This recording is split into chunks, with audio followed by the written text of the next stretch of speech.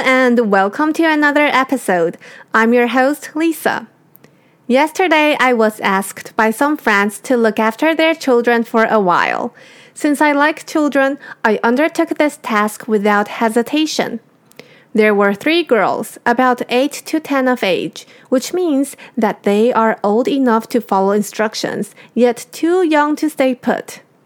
Soon, they were chasing around in my studio, having nothing better to do.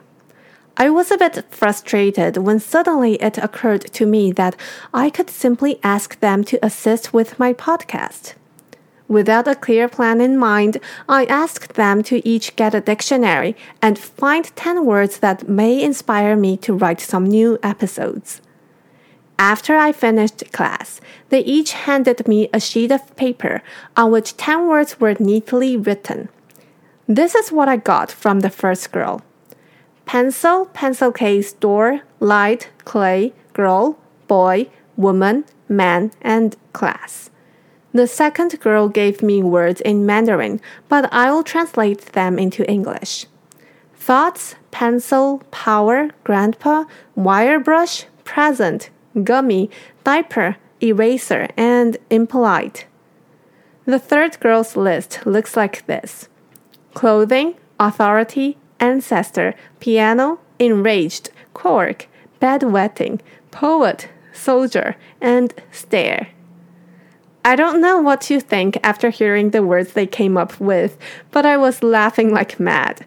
I mean, I can understand pencil and class, but what's with the diaper and the cork? These are words I definitely wouldn't have thought of myself. As for what to do with the words, I think I'll just integrate them into a story. So, here it goes. Once upon a time, there were 3 children, 2 girls and a boy. They were told by the authority that they actually had superpowers because their ancestors once enraged the gods by using wire brushes to polish their statues.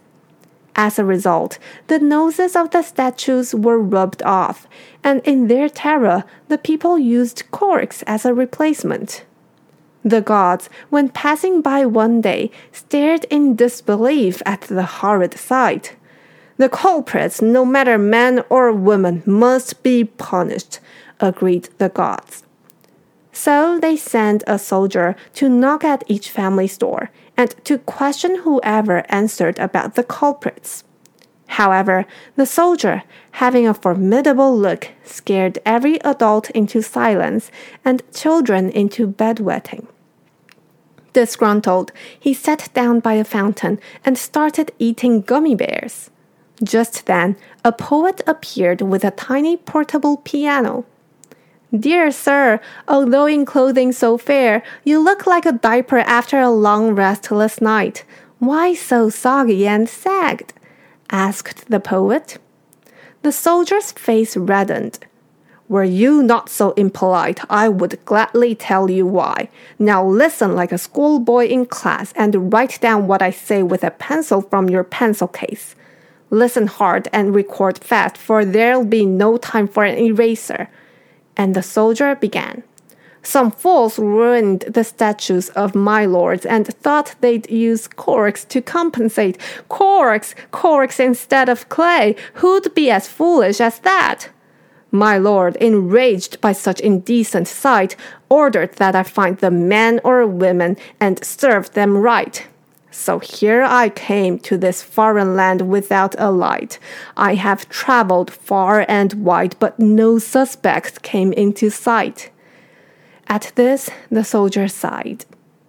The poet, upon hearing this, gave a sly grin and a tiny bow, and said, "Please, good sir, let me present to you who you seek, for my grandpa was the one in question. Sadly, he passed away a fortnight before, but if you please bring me in and I'll repent." And so the soldier brought the poet in. But the gods, moved by his honesty, forgave the poet and blessed him with superpowers that may be passed along through generations.